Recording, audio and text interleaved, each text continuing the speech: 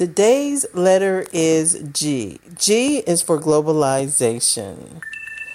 Globalization is the process by which businesses or organizations develop international influence or start operations on an international scale. Now, there are some fears about the increasing globalization of the economy and the world and all of the crossing over of boundaries.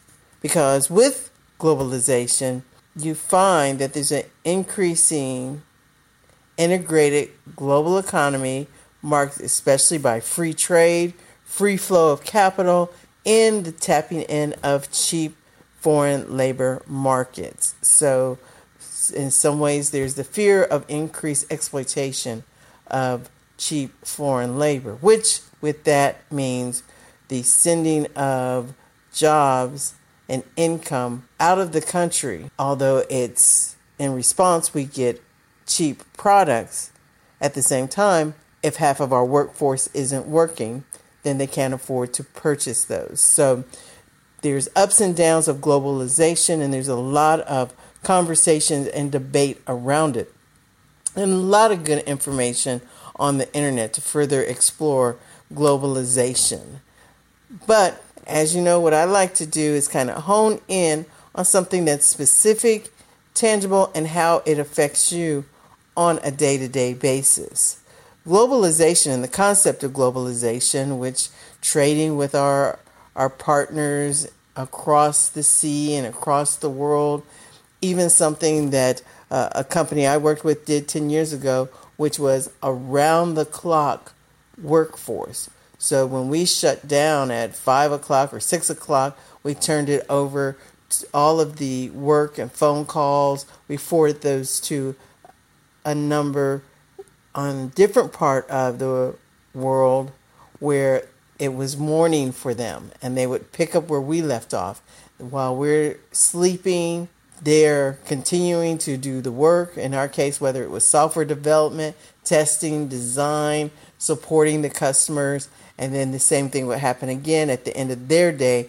They rotated over to another group. They would work it further through the night until it was morning, and we would pick it up.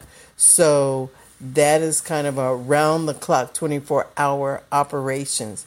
And so 10, 15 years ago, that concept was catching on in the IT industry.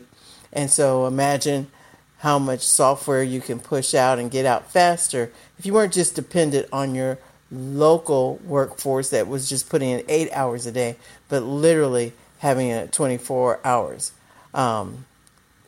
Quite a challenge for project managers to keep up with, but it made a lot of sense, and I've seen it be very successful. But again, with globalization, that means that you're working with people from different cultures, different dialect, even different work ethics. And so there's something that I've talked about before, team building a team, and yet you have totally different time zones as well as the culture and speaking the different languages that are a challenge. And even if everyone's speaking the same language, you have different accents and just different understandings. So these are all the things that happen when you even try to have a global workforce. Now, the other thing that I've seen and how I've seen it impact me personally too in a job role is that we had software that maybe we originally wrote for a local end user base. But then when you go to globalize it, we had to do a lot of study and training and bringing in different subject matter experts. A prime example where we went to purchase and implement software here in the United States, and we used the stakeholder requirements for the United States. But then when we did finally bring in the different countries, it became very evident that different countries had different exceptions, which required different requirements of the software vendor and implementation. So trying to find one solution to fit a lot of different countries can be a challenge in and of itself.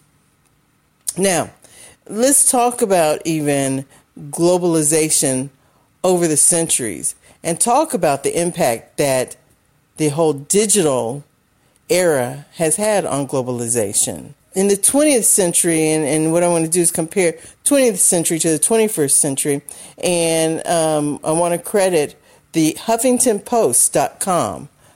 James Manikia created a chart of digital globalization.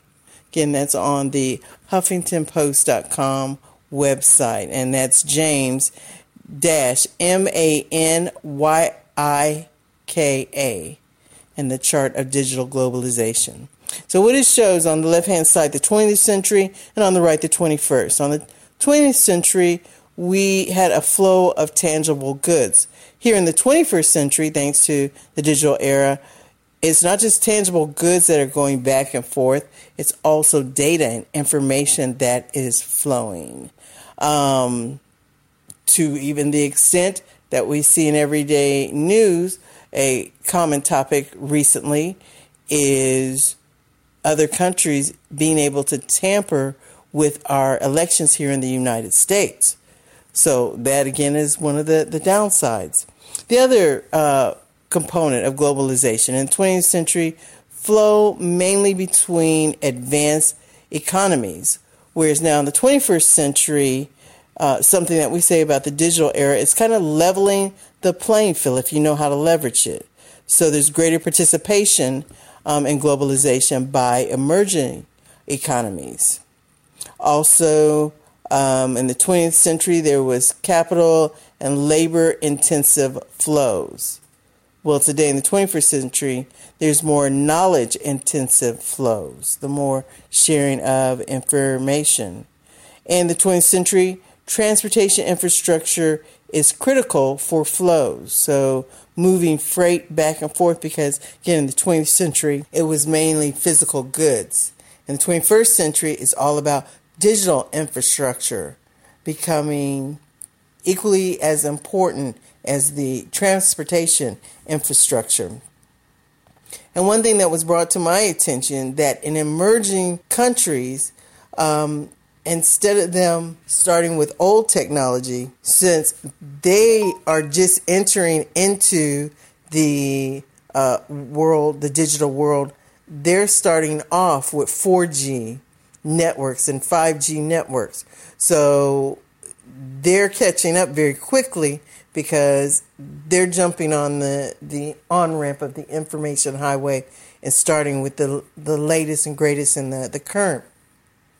So, again, that's why emerging economies are quickly catching up with advanced economies when it comes to the digital infrastructure. 20th century, it was more of a focus on the multinational companies. They were driving the whole globalization. Now there's a growing role of small enterprise and individuals. I've even talked to, in our archives, we've interviewed people that are starting their businesses internationally, and they're just one man or mom and pop type organizations, but learning the laws, the process, working with ambassadors that help businesses do businesses globally, and then, of course, leveraging technology, because you can do the same things internationally from their laptops. And then just a couple of more here I have for you, where in the 20th century, the flow mainly of monetized transaction, whereas now we're seeing more exchanges of free content and services. The next one is ideals diffuse slowly across border, where it's today instant global access to information. And again, that's thanks to the trends and capacity of digitalization. My last one is, in the 20th century, innovation flows from advanced to emerging economies. In the 21st century, we can expect innovation to to flow in both directions. So again, entrepreneurs are going global a lot quicker, a lot sooner, using digital resources, leveraging technology. That's why when we talk about STEM, always remember that T kind of stands out because it's the great bridge across all of the other areas, and it's the great equalizer. So take that to heart, digest that, enjoy that until our next episode. Bye for now.